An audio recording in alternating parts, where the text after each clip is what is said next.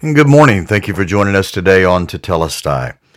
Yesterday I was talking about Grace Space and the church being a center for recovery and healing for those who have fallen, those who have found themselves in sin, caught up in sin. And we're all sinners. We all recognize that we should, as believers in the Lord Jesus Christ. And the church should be a place where people who have fallen into sin can come, find healing, find help, find encouragement, find love, and find themselves being aided on a road to recovery and healing with people walking alongside of them in love, encouraging them, holding them up in prayer, being honest with them and forthright, not sugarcoating things at times. Sometimes there's bluntness that's needed and confrontation, accountability, but it's always couched and found in an atmosphere of grace and love. Even when the truth is spoken. The truth needs to be spoken, obviously. Paul said one of the manifestations of love is this speaking the truth in love. We don't hide it. We're not ashamed of the truth. We speak the truth, but we do it in and out of and from a place of love. But a lot of times when people in the church fall, they get caught in some sin, and they begin to experience the consequences of those actions. And sometimes they are painful. Sometimes the actions that we take result in the loss of a job, the loss of our reputation, the loss of family, the loss of financial security, the loss of being able to walk into a place with our head held high, and then finding ourselves walking in, if we dare, hanging our heads in shame, emotional consequences, mental torment, agonizing shame and condemnation that pound us. And when we begin to experience those things, our immediate response is, why is God doing this to me? He's taken me to the woodshed. He is punishing me. He is getting back at me for what I did, when nothing could be further from the truth. You know, even in the scripture, when we see people who have fallen, let's take, for example, David. David committed adultery. David committed murder. When he is confronted about it by Nathan the prophet, finally David, as we see in Psalm 51, acknowledges his sin. He acknowledges it before God. He confesses it. Bathsheba is pregnant. David knows that the child may or may not, he's not sure whether the child's going to live, if God's going to allow the child to live or not. We don't know. But nonetheless, obviously, David is praying. The child is not well. The child does pass away.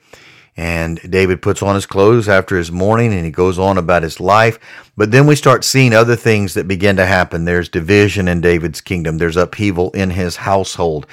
From that time on, there are all kinds of ramifications that stem from David's actions. They're horizontal ramifications around him and his kingdom and his family, so on and so forth. Now, God forgave David. God cleansed David. David was restored completely by God. But yet, the circumstances horizontally in his life were bad. But it wasn't that God was punishing David. It was simply David set something in motion, and these consequences then began to play themselves out in various ways. Solomon, same way.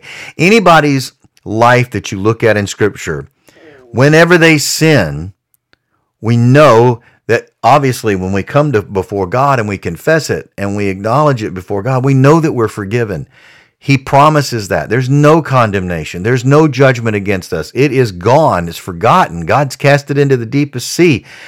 It doesn't exist anymore. And yet, we may find in our lives consequences that are painful that we begin to experience it because of that. And again, it's not that God is punishing us, but it is simply the result of us setting into motion some inevitable events or consequences by our foolish actions. And honestly, when you stop and think about it, let's just be truthful. Sin is stupid. It's not just the fact that obviously when we're in the moment and temptation is screaming our name and pulling and tugging at our heart, it appears good. It feels good. It is attractive. I mean, we wouldn't fall into the trap if it wasn't an attractive trap. And most of the time, especially when there are physical things involved, physical drives, physical desires, physical longings, emotional internal desires, when they're there and they're crying out to be fulfilled, and we then yield to them in a moment of weakness, we make the choice to do so, we sin, we fall into the trap. And sometimes we go through this cycle after cycle after cycle. We fall, we confess, we repent, we try to do better, then we fall again, And again, we keep thinking, okay, now the result of my fall has now caused some ripple effects in my horizontal relationships here. My family, my workers, my friends. And sometimes those are not positive things. And again, depending on the nature of our sin, depending on the depth of our sin, the impact of it, how public or private or whatever it was, relationships can be hurt and destroyed. Again, families can be divided. It can cost us greatly. But we didn't stop to think. We just didn't pause long enough to consider, if I do this, if I say this, what are going to be the horizontal ramifications of this? Because most of the time in the heat of the moment, we just don't stop and think. We don't stop and say, this is a stupid thing to be saying or doing. It is just stupid. It's foolish. Because again, look at all the pain. And the ripple effects are not just in our own lives. Those ripple effects from some of our sins can go far beyond us personally. But again, we cannot confuse the fact that sin has horizontal consequences. But those horizontal consequences are not the result of God being angry with us, taking us to the woodshed, punishing us because he is very, very hacked off with us because of what we did. No, he's forgiven us. He loves us. He sees us perfect, clothed in the righteousness of Jesus. We are forgiven and we are truly free. And we are loved by him in spite of what we've done. He loves us. He loves us perfectly.